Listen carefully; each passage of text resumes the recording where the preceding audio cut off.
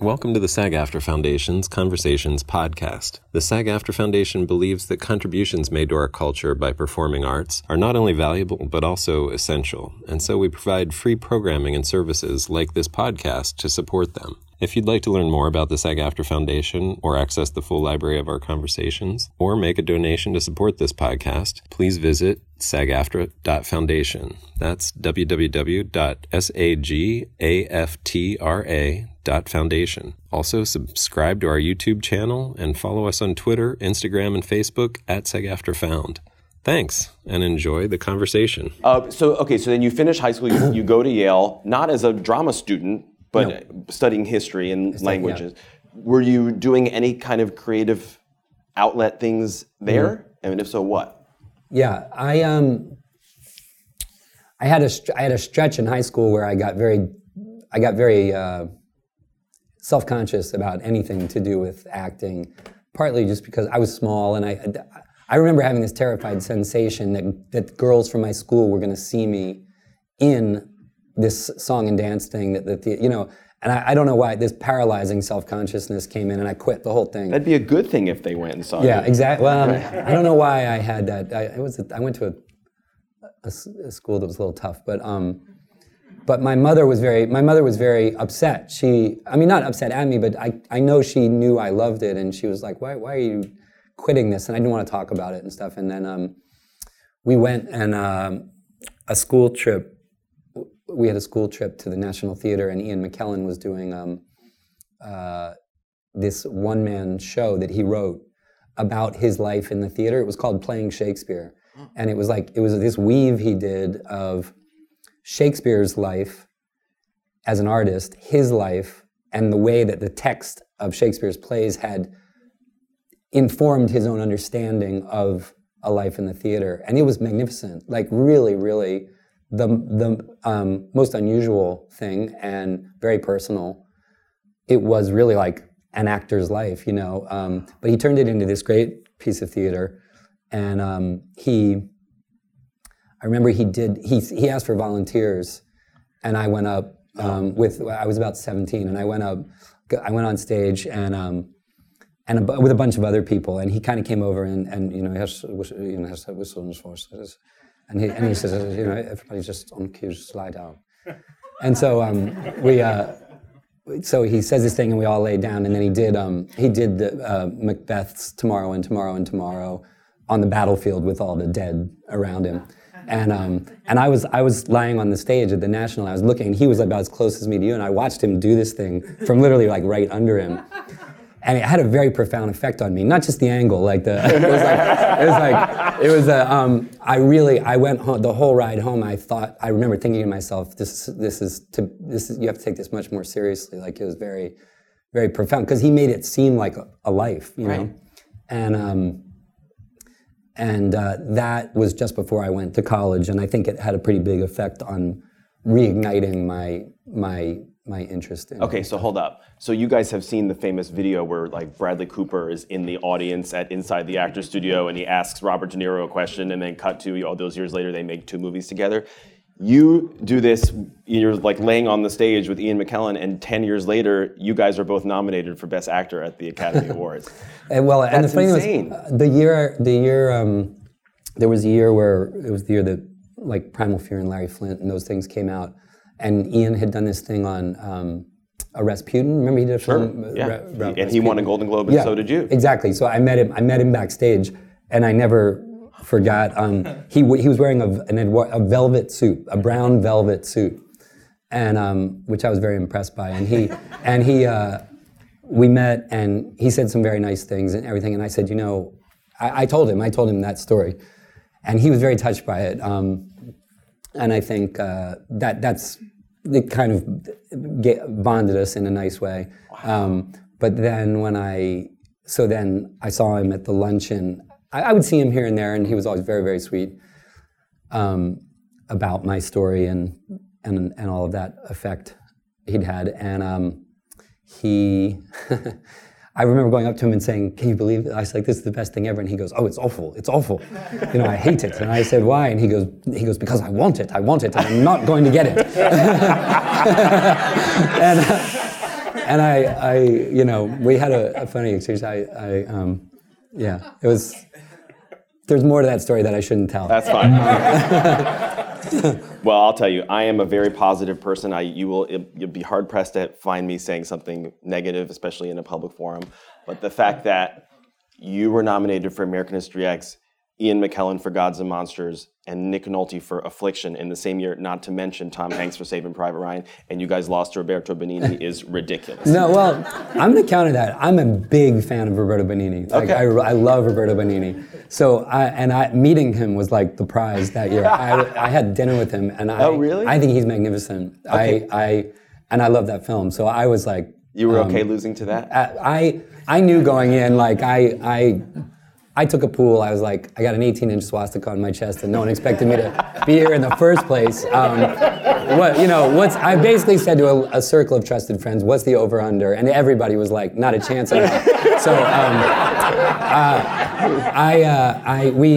we smoked a little something before that. Oh, nice! Had a great time. So when he got up on the chairs, you were loving it. Okay, but the only thing is, he stepped on Ian's ear when he ran across the chairs, and that wasn't a good move. No, probably not.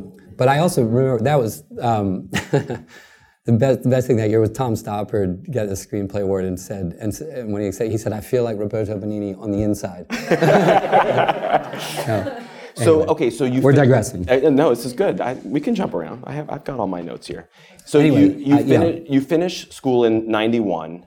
What happens for those first 3 or 4 years after college graduation? How are you spending your time? I did a lot of theater at school too. I didn't study. I even took some classes and stuff. But the amazing thing about, I'd gone to public school, and when I got this chance to go to Yale, the thing that was so incredible about it is how there was so much theater going on there. Mm-hmm. Not because there's the Yale Drama School and this unbelievable raft of productions. There's the Yale Rep. I remember seeing, you could in one weekend, I was 19, you could see, I was an undergraduate when I was 18 or 19. Paul Giamatti was a year or two ahead of me in school, and I remember going to see him in an undergraduate production of Who's Afraid of Virginia Woolf. Whoa. And Paul looked the same as he looks now. He hasn't, everyone else has aged. Paul has just aged into the way he looked when he was 20. Got it. And I remember thinking, so this is like some 50-year-old guy who's come back to school to go to college.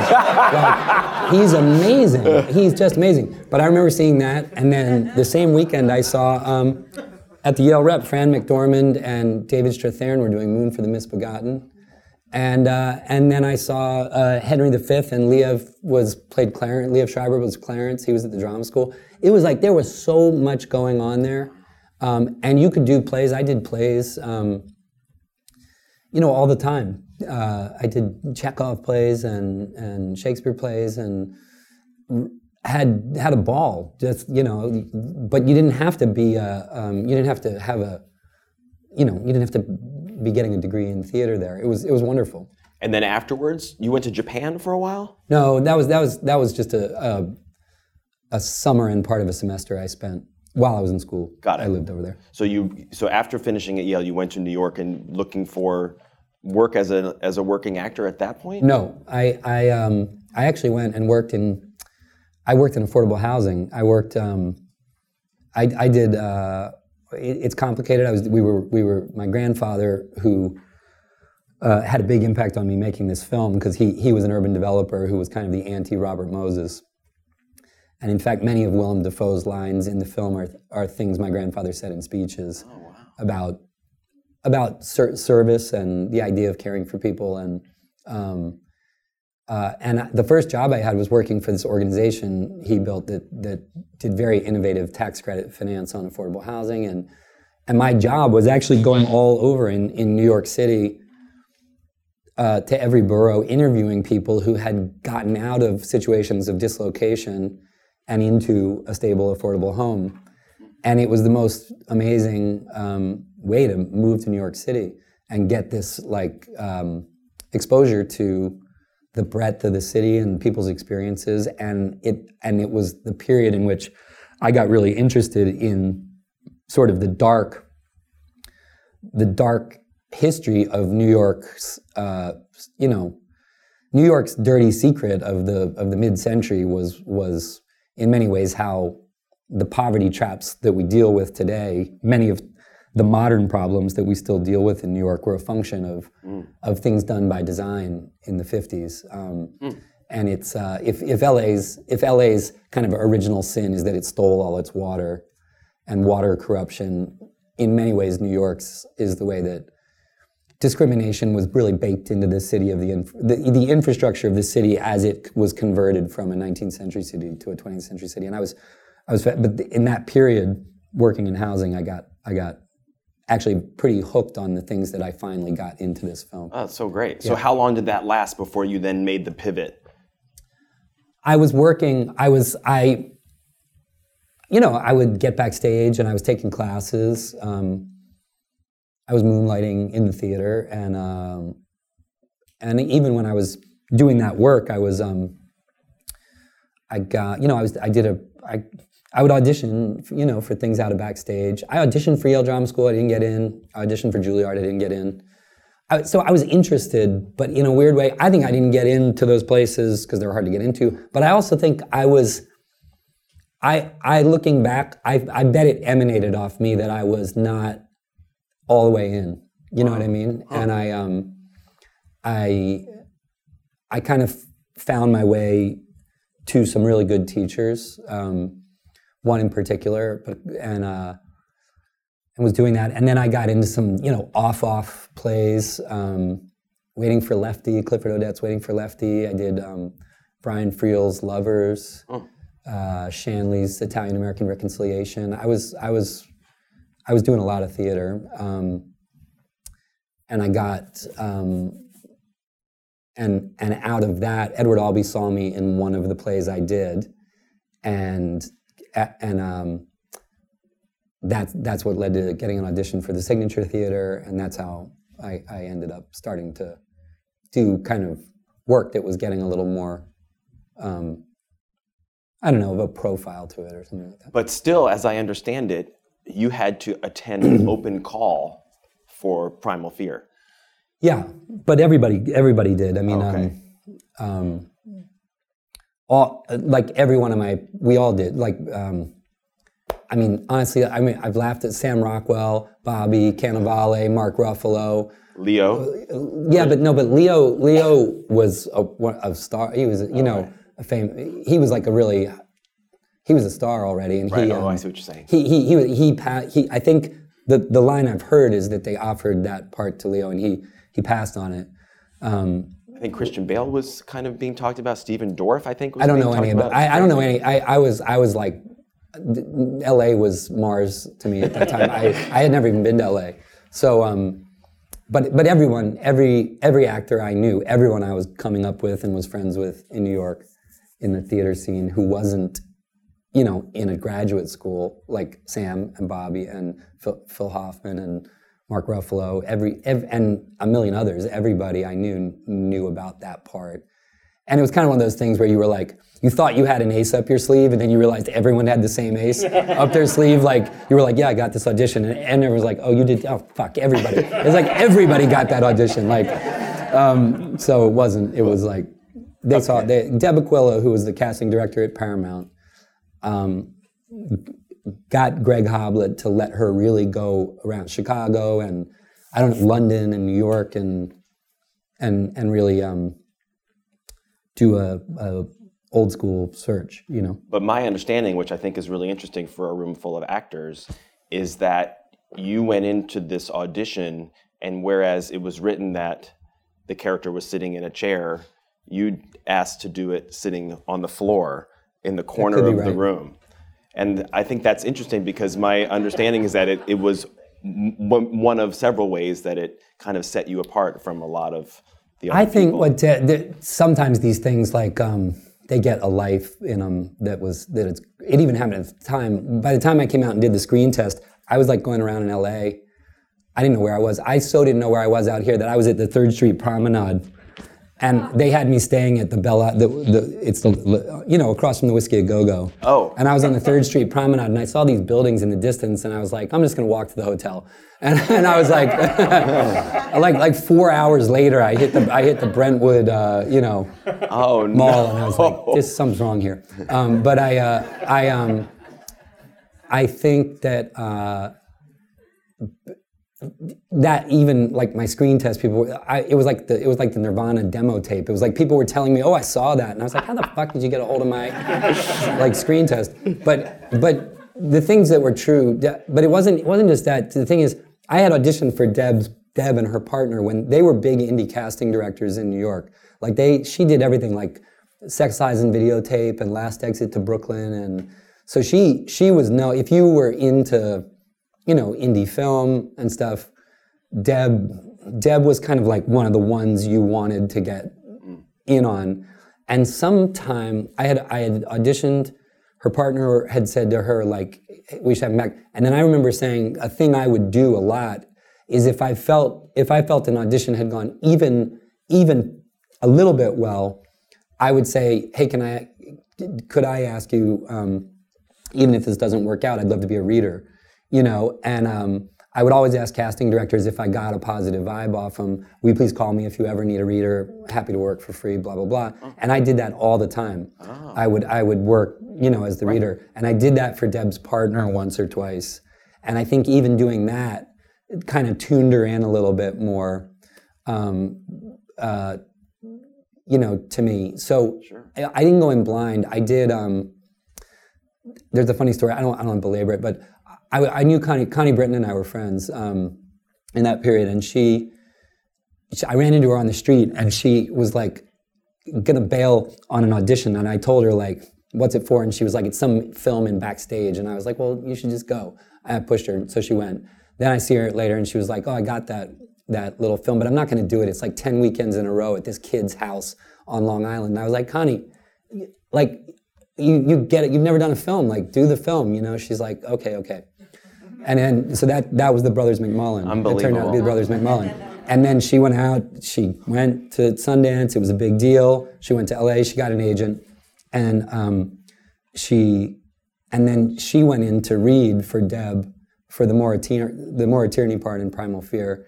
And she went out of that audition, and she called me from the Paramount lot, and she goes, I just read for something. She goes, I'm not going to get it, but there's a part, and they're going to look. She goes, I have the creepiest feeling. Like, you have to read for this part. It's like, it's you. And she goes, I'm going to pay you back right now. You should get it. You should fax Deb Aquila fax. And I did. I wrote a fax to Deb's partner and just said, if you're coming through New York, can I see this? And blah blah blah. So that's how that happened. Did you? I mean, the performance in Primal Fear was so spectacular. It was such a great debut for those of us who hadn't seen you on stage. I just remember I was working at Entertainment Weekly at the time. We went to see the movie, and we were like, holy shit, this was amazing. Did you know that you were kind of firing on all cylinders? Were you surprised by the acclaim? How did it strike you? That whole thing, it like unfolded in slow motion.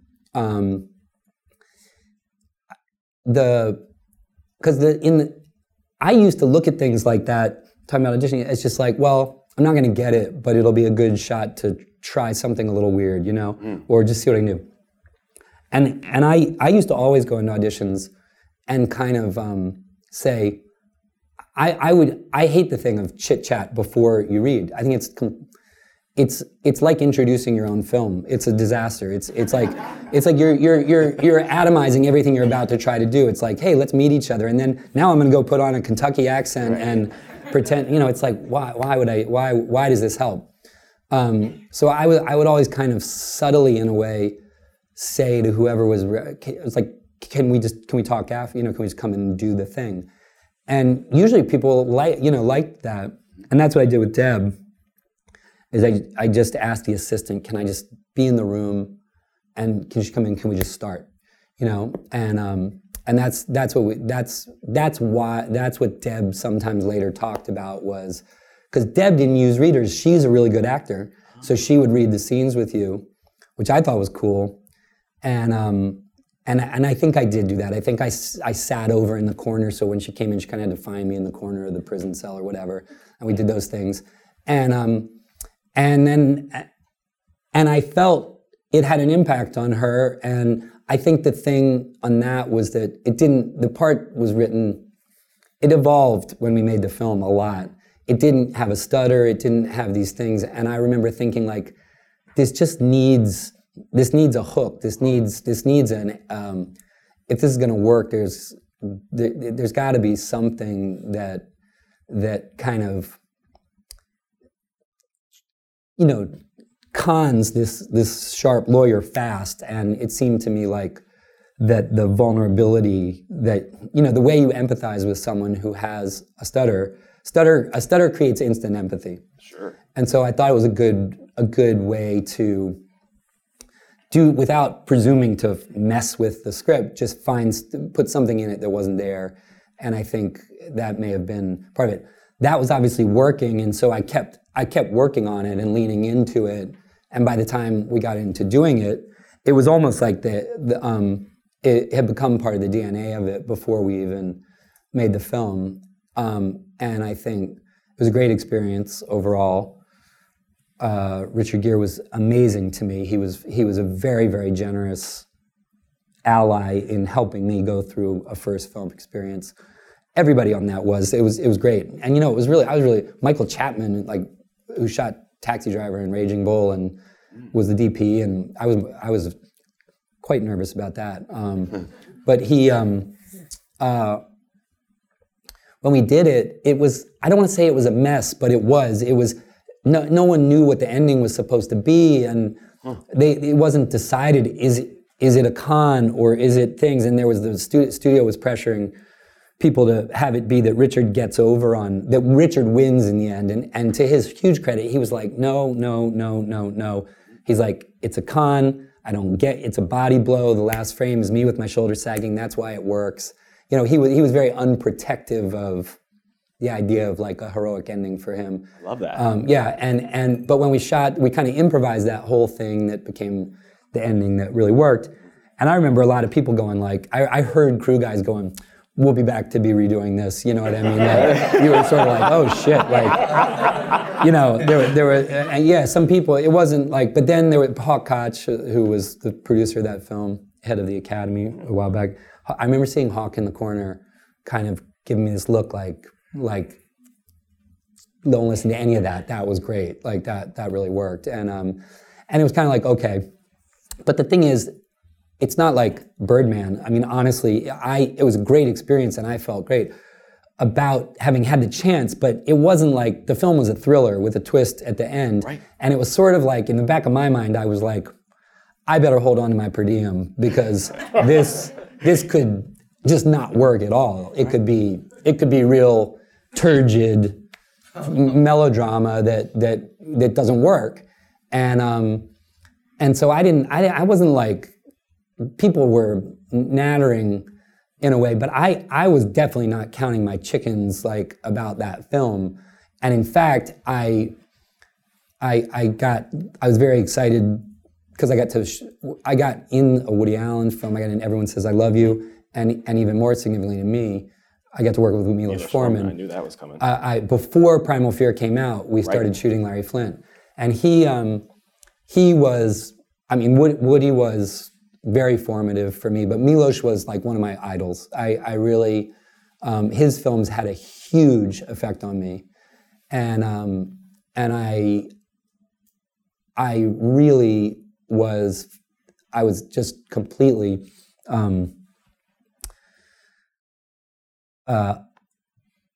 Immersed in, not just in doing the film, but in hanging at his shoulder and watching him make a film.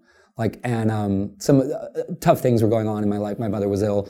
And so I really was like living this life between going home, excuse me, and really hunkered down in this thing with Milos, who was involving me at a lot of levels of it. He kind of really involved me in the script and involved me in the editing.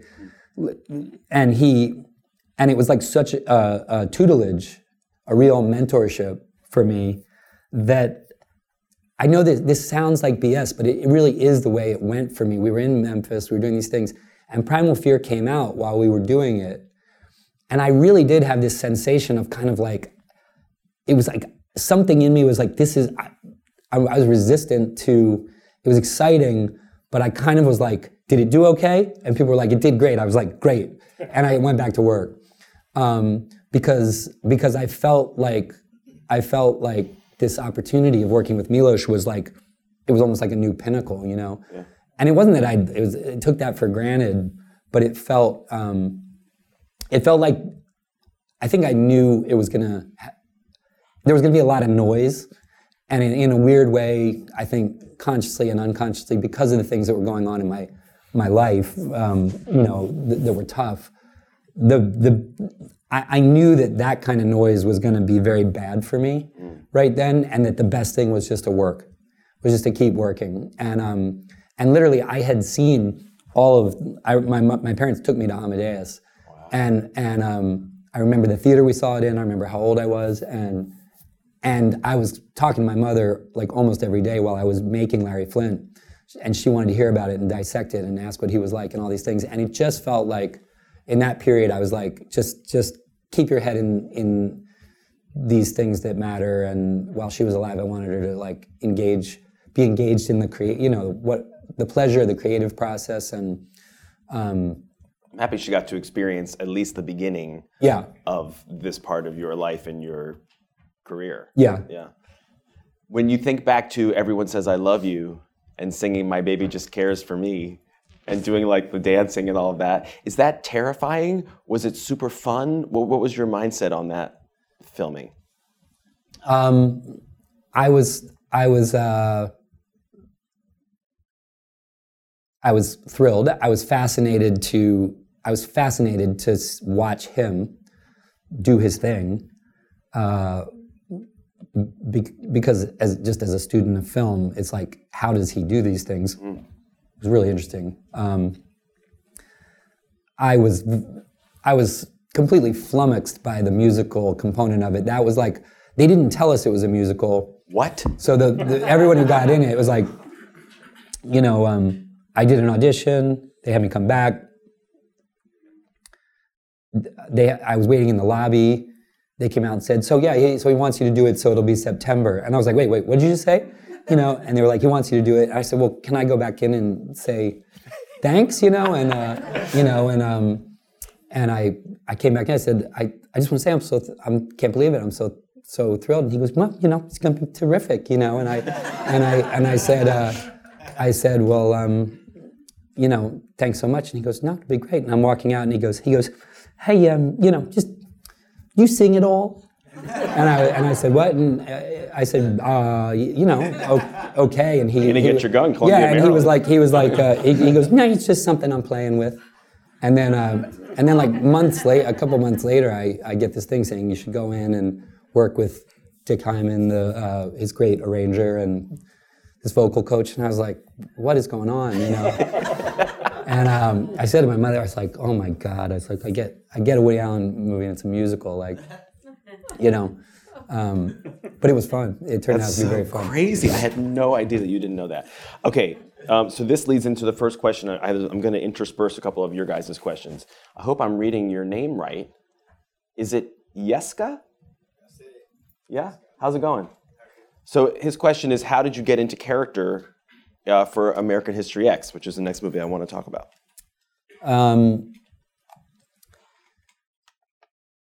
It was the whole, that film benefited in a lot of ways from being, we made that film for $3 million, I think. That was the total budget on it. We did it really fast. David McKenna and I, he wrote the script.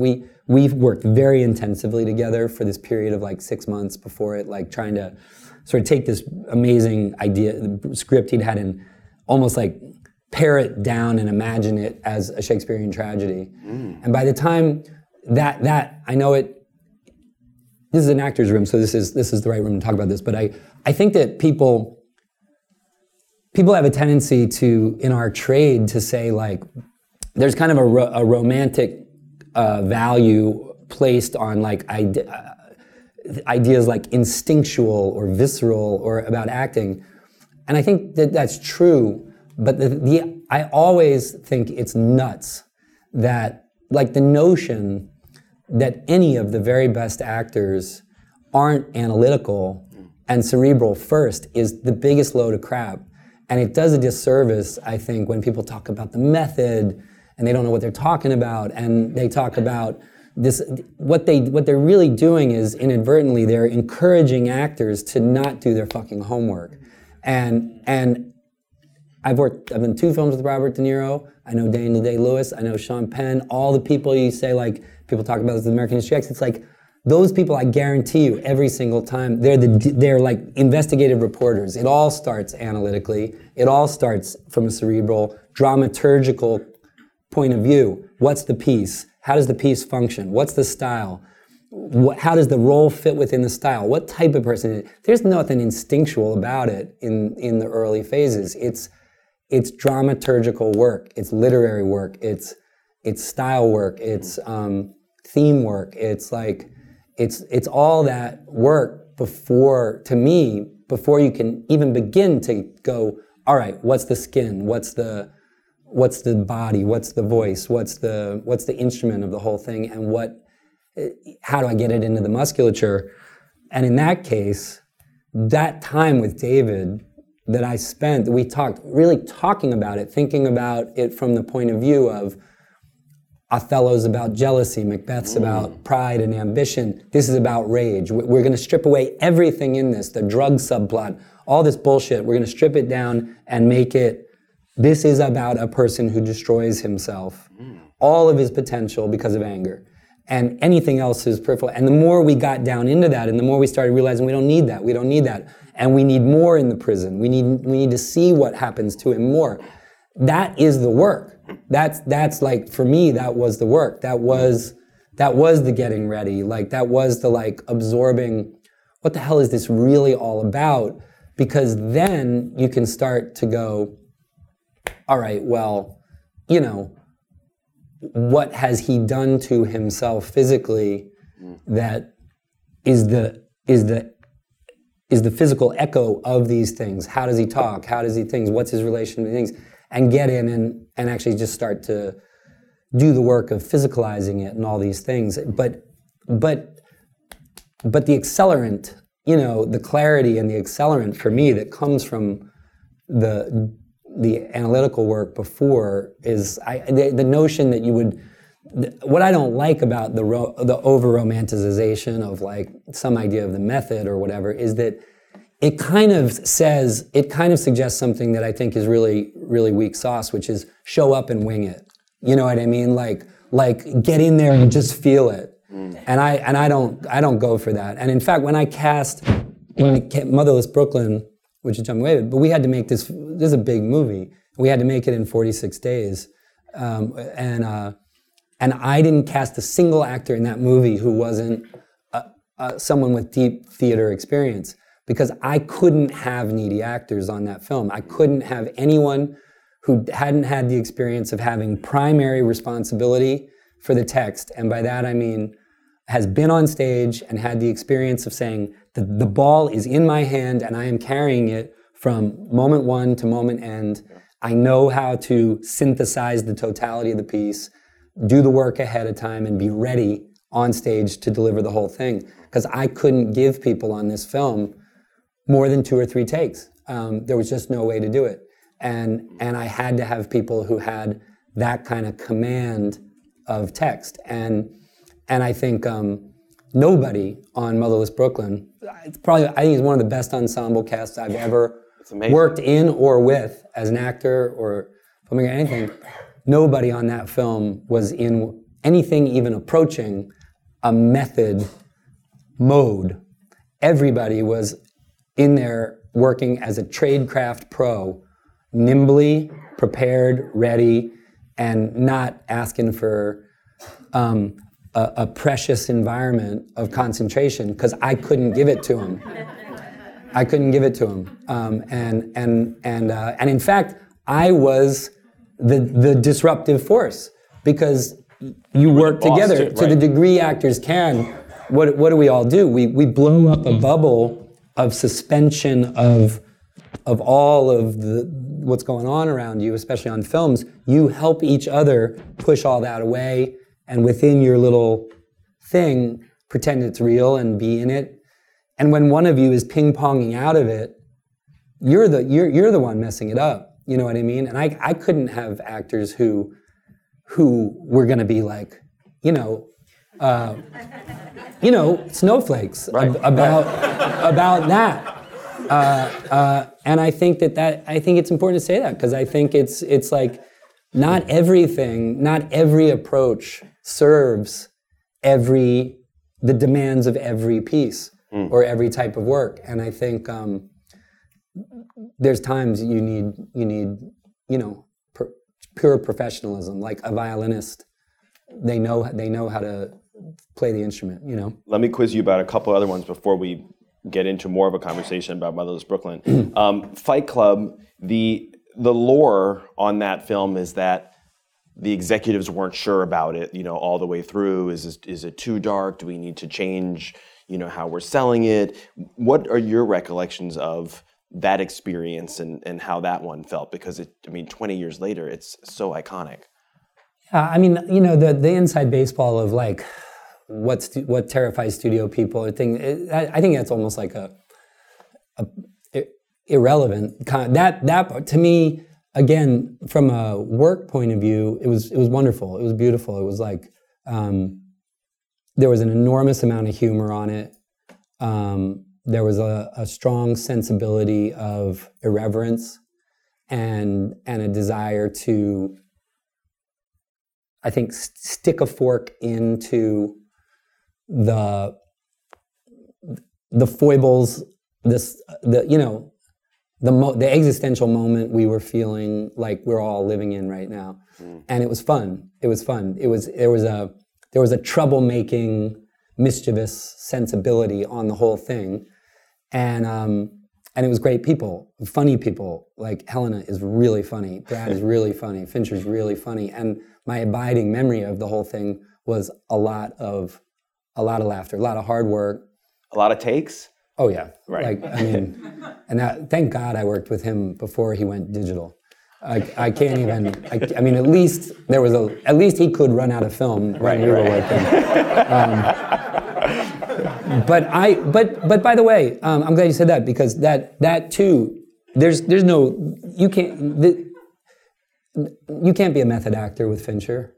There's no way. He'll burn you out. He'll take you into Dada. He'll take you into a place where you're beyond self, beyond connection. And when I say the concert violinist, he even if you go, wow, he's never happy till 20, I'll just save it until 20. I'm going to bring the good stuff between 20 and 25, and on 45, you start going, oh my God, he's going to use these ones, And you're like, I can't feel the front of my face. I can't hear my own voice. You're in Saving Private Ryan mode. Everything's gone silent. You don't know what you're saying, and it forces you to get to a very interesting place, which is, this is not about any kind of like connectedness. That happened like hours ago, and he was not doing anything other than looking at whether the Steadicam bumped. You know what I mean? And you just go, I better find a gear to be in on this, or I'm not going to survive it. And what's really interesting to me is it puts you you get into a technical craft place where you go, we're going to work together to find it. There's a lot of them. There's no rehearsal, so it's like you almost get to this place where you're like, okay, with this director, the first 10 to 20 actually is rehearsal. And there's where, we'll block things, but this is actually really finding it, and he's okay with that. And so we can explore, we can, F around, try some weird stuff, things. And then there's going to be this zone where maybe it'll happen, but you kind of just, with David, have to get into a place of, you can't be precious and you can't look for emotional connectedness to anything. You have to work like a dancer. and trust that all the time spent together is creating a stylistic like synergy, that you have gotten into each other's vibe, and that that you can trust you can trust that he's a great choreographer, and that he's gonna let you know when the moves of you and this other thing came together. And he's a master of that, a master of the dance between camera and actors, right? And I think that was interesting. It was valuable. He also said, I mean, again, the antithesis of like what everybody thinks is like, you know, the kinds of conversations that go on with directors and actors. The best. He gave me one of the best notes I've ever gotten as an actor. Probably in the first 7 or 8 days, we were doing a lot of stuff, and I did something where it was always with him like, are we being very tongue-in-cheek here and very funny, or are we leaning a little on the darker side of it? You know, it was pretty much that kind of a play. And I did something leaning, I think I was in my underwear running, and I think I did a very like, you know, like a flourish. Yeah, a little bit of a flourish or something. And he kind of came over to me, he goes, a little less Jerry, a little more Dean. Oh. And I was like, that's it. I was like, that's this whole film. And I kind of said, like, we were laughing. I was like, I got you. But later I said, you know something? That's pretty much it. The whole I said, all you got to do is you just tell me Jerry or Dean on this film, the rest of this, and we know where to go. You know what I mean? It was.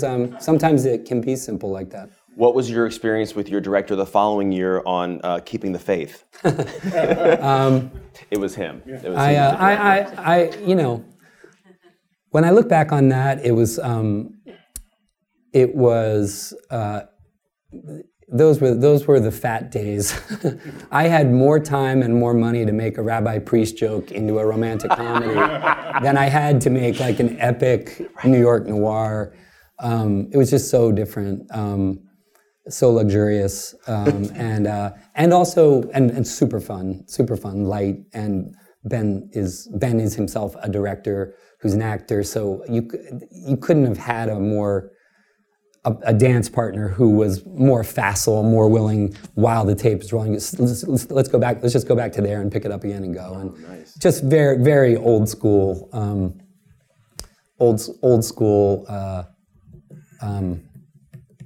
Lemon Mathau patter, looking for the rapatata of it all. Did Disney come to you and say, would you like to direct this, or No. how did it all? No, my partner Stuart wrote that script, and we set it up, and originally we were going to do it in one studio, and it got put in turnaround, and it was one of those things. It fell, the way it all landed was great, super fun,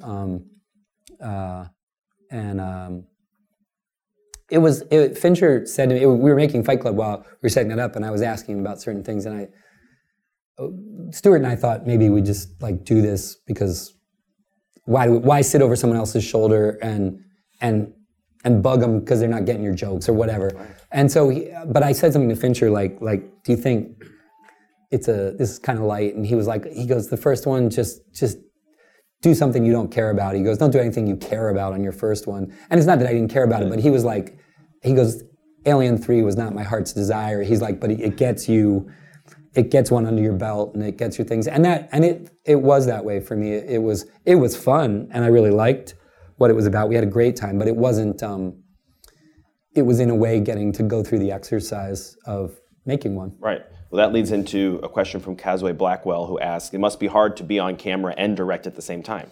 How do you deal with it?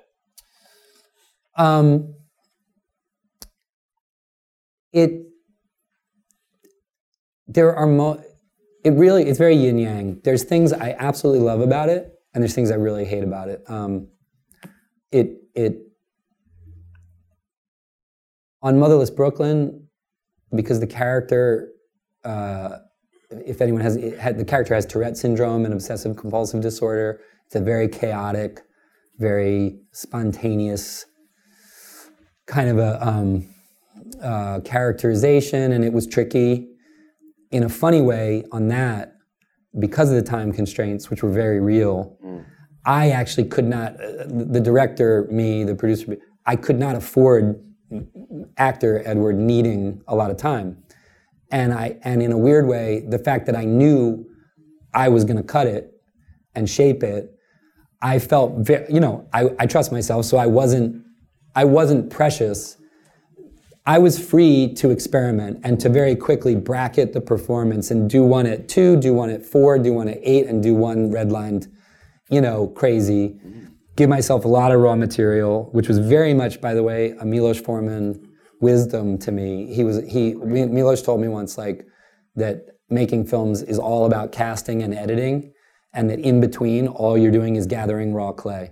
And if your actors are right and you're a good editor, you get yourself everything you can get yourself, and it helped me on this because it let me as an actor serve myself in an uninhibited way. I had less self-consciousness, less protectiveness about doing something that I later would go, "Oh, I hope he doesn't use that," and it did liberate me to work in a somewhat more freely experimental way without too much self-consciousness.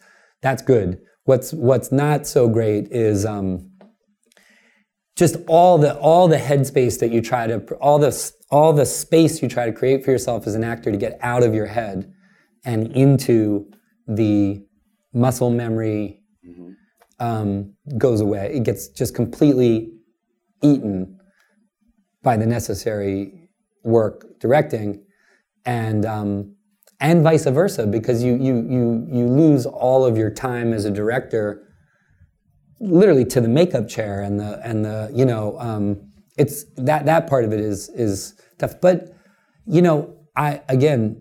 this is a room of actors. I think it's a great thing to do. It's a great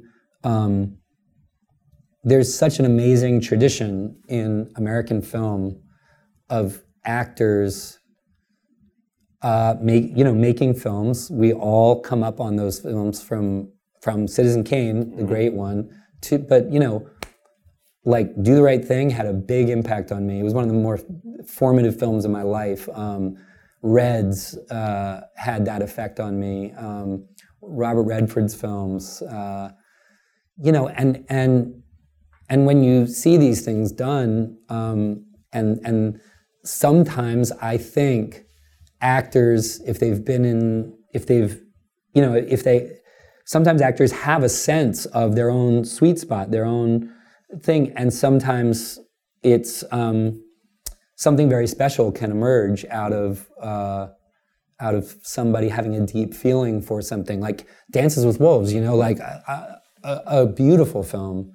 I think Costner absolutely understanding where he was best. He knew what that was about for him, and it comes through. It comes through, and I love that. I always felt like whatever is difficult about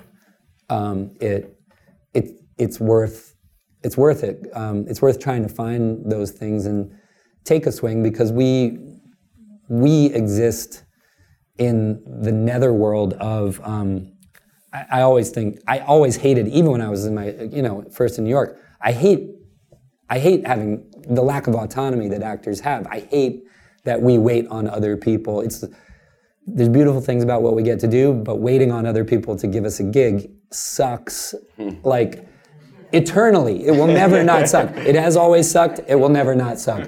And inevitably, I just think that it's part of the existential burden of actors is, at some point, you just got to make the work you want to make. You got to make your own work. You got to be part of making the work. It's what I loved about Shakespeare in Love. Truly loved about that film is the whole idea of actors, the minstrel tradition. Put it all in a wagon, go to town, set up the fucking set, put on the costume, do your own makeup. It's like that we've been boxed into separated unions and all these things. But the truth is, I think it's just none of us at any phase are lucky. I mean, there's so few are lucky enough to just get to read one thing, read another thing. I'll do this, I won't do this, I won't do this. That's just not the condition of the tribe. It's always, and I think to some degree we've got to make our own way and make our own opportunities for work. I like this question from Marco Para, who says, what advice do you give to actors who are serious about wanting to make films as well? I mean, how did you study the directors that you like to make sure that you were picking stuff up without distracting from the work that you were brought there to do? Well, I think literacy is important. When my friend used to run the acting program at Juilliard, I would go up and talk to the kids there, and it's like, it's an extension of this same conversation. You have to be literate. You have to be well read. You have to read plays. You have to watch films. You have to understand. I think one of the best pieces of advice a teacher ever gave me was, you got to understand style, in the sense that, like, the Coen brothers demand a very different sort of work than Paul Thomas Anderson does, maybe. You know what I mean? It's like there is style. And if you're doing the Hudsucker Proxy and you're bringing like a low-key, banal, like, naturalism, you're out. You know what I mean? Like, you're gone. Right. Like, you need conversancy with the filmmakers you hope to work with, right? And so I think literacy is important, and I think looking at, in a funny way, this kind of stuff is great. I always used to look for stuff like this. There was, those Cahiers de Cinema I used to love, or Projections. There was that series of books, or Somebody on Somebody, like everything about film process I used to devour. There's also Turner Classic Movies. Turner Classic Movies. Pretty good channel. No, by the way, right. I totally agree. I think that we're in a rich moment of access to. I remember having to chase down tapes of the old RSC. There was the great RSC director John Barton and Trevor Nunn. They did this thing, the series on the BBC called Acting Shakespeare, and it was like all the best Shakespearean actors out of in England doing these filmed working sessions. If you can ever find them, they are to this day amazing. Wow. They're amazing. It's like Patrick Stewart and David Suchet and Ian McKellen and Lisa Harrow and Sinead Cusack and all these great actors dissecting how they break down Shakespeare's texts and all these things. It's amazing. But I think on a technical level, when you go, I think anyone would tell you that if you're going to direct a movie or and act in it, you got to triple the preparation time. Like, if someone tells you like prep is 10 weeks, you go, no, it's not, it's 20. Like, it's and if you have to do that unofficially off the books, because and you got to carve your time as an actor. The guy, I don't know who's seen the film, but the guy who plays the mayor in the film, we did plays together at the 29th Street Rep in New York when I was like 24, and he's a terrific actor, teaches acting. His name's Peter Lewis, and he was my rehearsal partner. So like long before prep started, I would work. He would play all the other parts, and I would work on the scenes with him because I knew I wasn't going to have time once scouts started like the Alfred Hitchcock line that directing is getting pecked to death by 1,000 pigeons is I really like. It's very true, and the pigeons are the ones that make you look great. Right. But they do have a lot of questions, and it's gonna eat your. If you're gonna act in something, your prep time is gonna go like down the hole. Now, I wonder what came first, that line from Hitchcock or the birds? Yeah, they are related. Maybe it was his revenge. It was like the movie was his revenge. Any instant recollections of working with Marlon Brando on the score? Yeah, sure. I mean, it's funny you say that because I was having a conversation about him and that not that long ago, and that got me thinking about it, and I hadn't in a while. And there was actually I remember feeling a little dismayed because I felt, and this is not a negative on anybody, because when you're making a film, like as we all know, there's all kinds of pressures on different people and they have their own things going on. But I felt that some of what was going on for the director of the film it was putting him in a slightly tight place. He had a notion that he wanted the vibe between these three actors. He wanted it to conform to a videotape that he had in his head. And I thought what was a shame was that Marlon was doing really, really cool, funny, very tender stuff. He was putting a little bit of a Truman Capote spin, a very distinctly closeted, homosexual kind of a love between his character and Bob's character.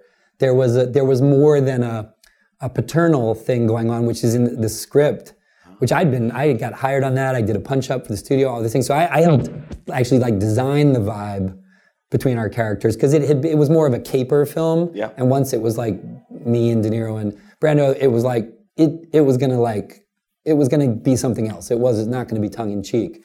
And we decided to like play it almost like a generational thing. A young Turk, like a stone cold, pro, and then the veteran, right? Who's gotten a little sloppy, right? Right. And it fit us.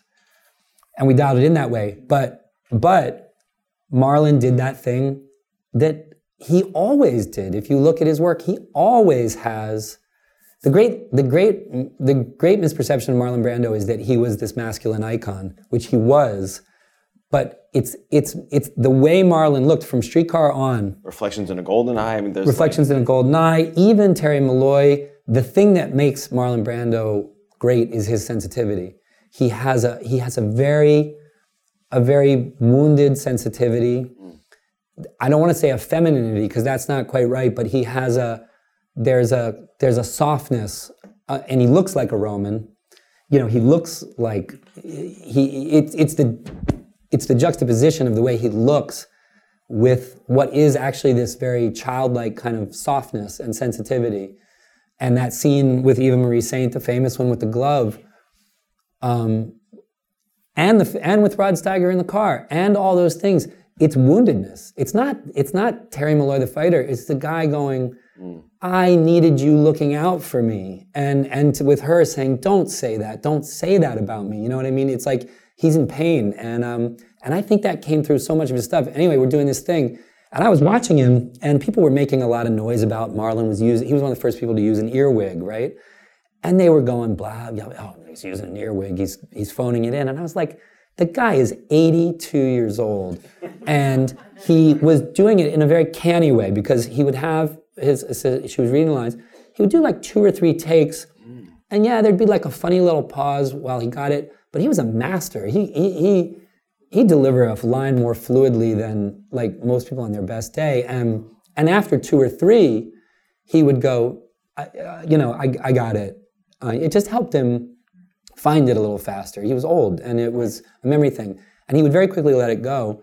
And he was doing I started realizing he's playing this as a long time unrequited love. And it was really interesting. Really, it made it more tragic. And there was an impulse to crush that right out. And I could feel him go through this moment where he was sort of like, here we go. Like now it's going to become like Marlon's the difficult one, and that just wasn't the case. I thought it was his last film, and I thought it was. I loved watching him do that thing. He was very. I mean, it's ridiculous to say he was special, but even when long past when I think people were thinking, oh, he doesn't care about it anymore. He doesn't. But he had an intuitive. He had a truly intuitive sensibility for, I think, human sensitivity. A couple last questions about Motherless Brooklyn before we use up our time here. I'm fascinated by the character of Lionel Esrog because occasionally you've seen someone who has Tourette's syndrome on film or on a TV show. What I find so fascinating about this character is that this is a man who is very frustrated by and objective about his own condition. He's always apologizing for it, feeling embarrassed about it in a really interesting way. And I'm wondering how that affected the way you played it, because the character has to show the frustration as well as the throes of it that he's under. Yeah, I mean, it's always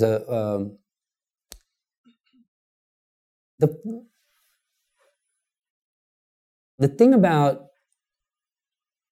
in a way, all characters who are heightened, and I don't even mean just like characters with a disability, like we're talking about Marlon Brando, Stanley Kowalski, or whatever. Stanley Kowalski, I mean, it's not like Tennessee Williams is realism, right? Right.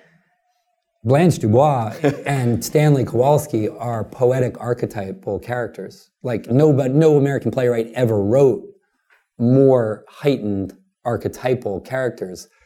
What's so exciting in that is you have Vivien Leigh and Marlon Brando taking these things and just hauling them down onto the ground so that they become visceral, right? And they take that language that's impossible. It's so hard, that language. So few people can and they make it real, right? And when they make it real, then it becomes it's like heightened, but becomes identifiable, right? And you get the Joseph Campbell phenomenon of transparency. You're like, well, even I'm not, and that's why he had such an impact. A whole generation of actors, a whole generation of people. It was like suddenly they could see the tensions of their own masculinity and sensitivity in him. Mm-hmm. He's this way, but then he's on his knees in front of Stella, and it's like, it's all heightened, but what it's doing is becoming transparently about all of us, right? And I think that that's always the case. And to me, like a character like Lionel with an affliction, we don't all have Tourette's, but everybody at some time feels misunderstood, feels like an underdog, feels like people underestimate them, feels lonely. And so the idea to me is not, it's like the affliction or the condition is actually just a mechanism for turbocharging your identification, right? It's the way to get you to empathize. It's an accelerator on empathy, and hopefully, certainly it's true in the book, but hopefully in the first 5 minutes of the film, you're like, I'm on this guy's side. Absolutely. I'm on his side. He's letting me in his head. I'm hearing his true voice. I'm seeing what he deals with. I'm thinking, there but for the grace of God go I, because if my inner voice came out, I'd be in trouble too. All right. You know what I mean? And so you, in a weird way, the anchor is not like the condition or the expression of the tics or the this or the that. It's like, I think in every character like that, it's much more what's their human struggle that's universal underneath a specific thing, right? And I think that's, My Left Foot, let's take it, like great performance of a person with a really severe physical affliction, but that's not the nature. The film is about, what's so amazing about that film and that performance is it's as much about being Irish as it is about having cerebral palsy. Right. Because he's and the three films they made together, In the Name of the Father, The Boxer, and My Left Foot, all those films are about Irish life. They're all about the condition of being Irish.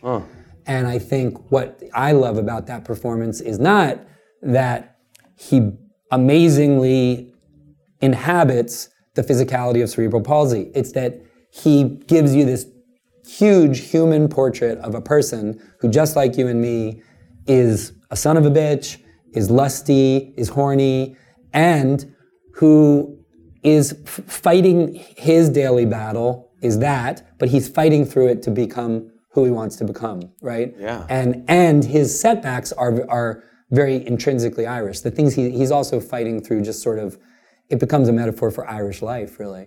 And I think that Lionel, to me, like the Tourette's, the condition of being unseen, it's woven in the film. Gugu's character is unseen because she's a black woman, and she's a lawyer, but she's a black woman in the 50s, so she's written off. Willem's character is not seen for who he really is. Alec Baldwin's character is not seen for who he really is. And I think the idea of invisibility or of the dangers and the sadness of not seeing things as they are is very interesting. That's a very interesting thing. Much more interesting, honestly, than Tourette's. Because if you had to relate to having Tourette's, then the movie would be for like the smallest niche audience in the world. But you have to figure out what is it that's universal underneath it, and then how does the manifestation that's very unique to him and hopefully kind of fascinating and humorous and all these things become a device for connecting you. And it does, completely. Yeah. And in this situation, I mean, you adapted Jonathan Letham's book. This is a labor of love project for you, something you've been wanting to do forever. And what was that experience like, not only for you directing it, but hearing this amazing cast speak the words that you and Jonathan Lethem, kind of created? It must have been such a thrill. Yeah, it's really great. In a weird way, well, that's not true. The book takes place in the 90s, and it's just about the Tourettic guy working for the detective. So my character and Bruce Willis and the guys, but the whole thing, the rest, resetting it in the 50s and the rest of it about Robert Moses, basically, that's not in the book. Right. So there's sort of, it's this mashup of Jonathan's character and my world, my story, my world, and it was neat for both of us, I think. For him, it was like, I think we were very true to the spirit of his character and the underlying, the loss of his only friend being the driver. But then it was like his character walked off into his next novel, which was he said he loved.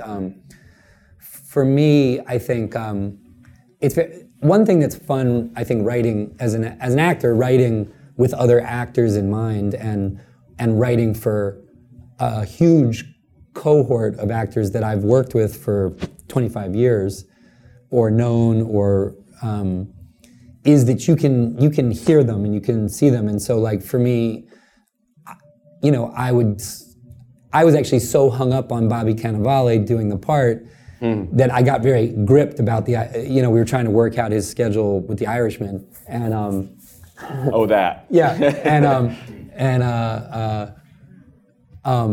but like, there's lines in the movie. He says he's getting frustrated with Ethan. He says, like, I know it's cold. That's why they call it winter. And not everybody can get away with that, but Bobby can. And there are certain things that Alex says that when I hear them come out of his mouth, it's very. It's great. It's special. There's some people have an imprint, and you can kind of hear that in it. And when you actually get those people that you wrote with it in mind, that's pretty special. My favorite stuff. Well, I said this to you last time. The scene of you and Gugu dancing, where she kind of puts her hand on your neck, and that calms you down. That's such a beautiful moment. But I also just love the stuff with you and Willem Dafoe, because for once, you sense these two guys who are kind of misfits and outcasts having this really strong connection with each other. That first scene where you guys really are talking is magical. We talked a lot. You wouldn't think this, but Willem and Alec and I, we talked a lot about Star Wars. Oh. Because we talked about these guys being like Obi-Wan Kenobi and Anakin Skywalker. They were Jedis together, and Anakin Skywalker goes to the dark side, but he's strong with the Force, right? Yeah. That's like who that was like the archetypal kind of vibe we wanted between them, and I think it's sort of like Luke, Obi-Wan and Rags teaching Luke how to go at the Death Star, Oh my God! Now you gotta go watch it again. I'm seeing it in a whole new light. But let me say this, because I think, again, this is a very particular group, and I think for me, again, that whole, I remember, when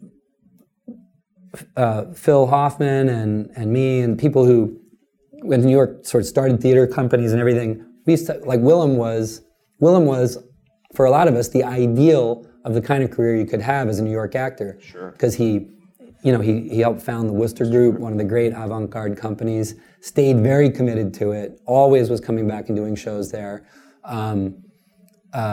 kept that group alive and vital, and even as he became, the great film actor, straddling all these things, and it was kind of like, that's the model of a great, like, New York actor's career, and getting to, I knew him from Wes's films, but getting to really dig in with him in New York, work with him, was very, very special. And I think it's worth saying, along in the vein of that thing of like actors doing what they have to do, is like we were joking about The Irishman, but I made this film for like a tenth of the budget of The Irishman, and because we had to, it's very hard to get these kinds of films together, even with Bruce, everything. And this film was co-financed by actors because everybody in it came in and did it for me for scale, like from Bruce on down. And I had to say to everybody, I don't have money on this film. And that entire cast, Bruce, Alec, Willem, Gugu, Bobby, Cherry Jones, Michael K. Williams, Dallas Roberts, Josh Leslie Pice. Mann. Yeah, Leslie, everybody right on down just said, let's get this made. And to me, I'm not sharing that like it's not some kind of extra credit, but I do think it's important for actors to hear that like what actors can get together and leverage things. There are ways to hack things when we get together around stuff that you can figure it out together, and that was very gratifying to me. This film essentially being made possible by actors being committed to the work, and I'm going to be paying it off for a long time. I've been like, if you see me in Die Hard 8, and if you say to yourself like, any movie, if it's like that seems beneath him, just go, he's paying off Motherless Brooklyn, and it's worth it. Well, by the way, it's worth it because Yeah. you made a fantastic film. For any of those people who have not seen Motherless Brooklyn, either watching or in this room, see it. It's really great. And Edward, I thank you so much for being here with this crowd. Pleasure. Edward Norton, ladies and gentlemen, thank you so much.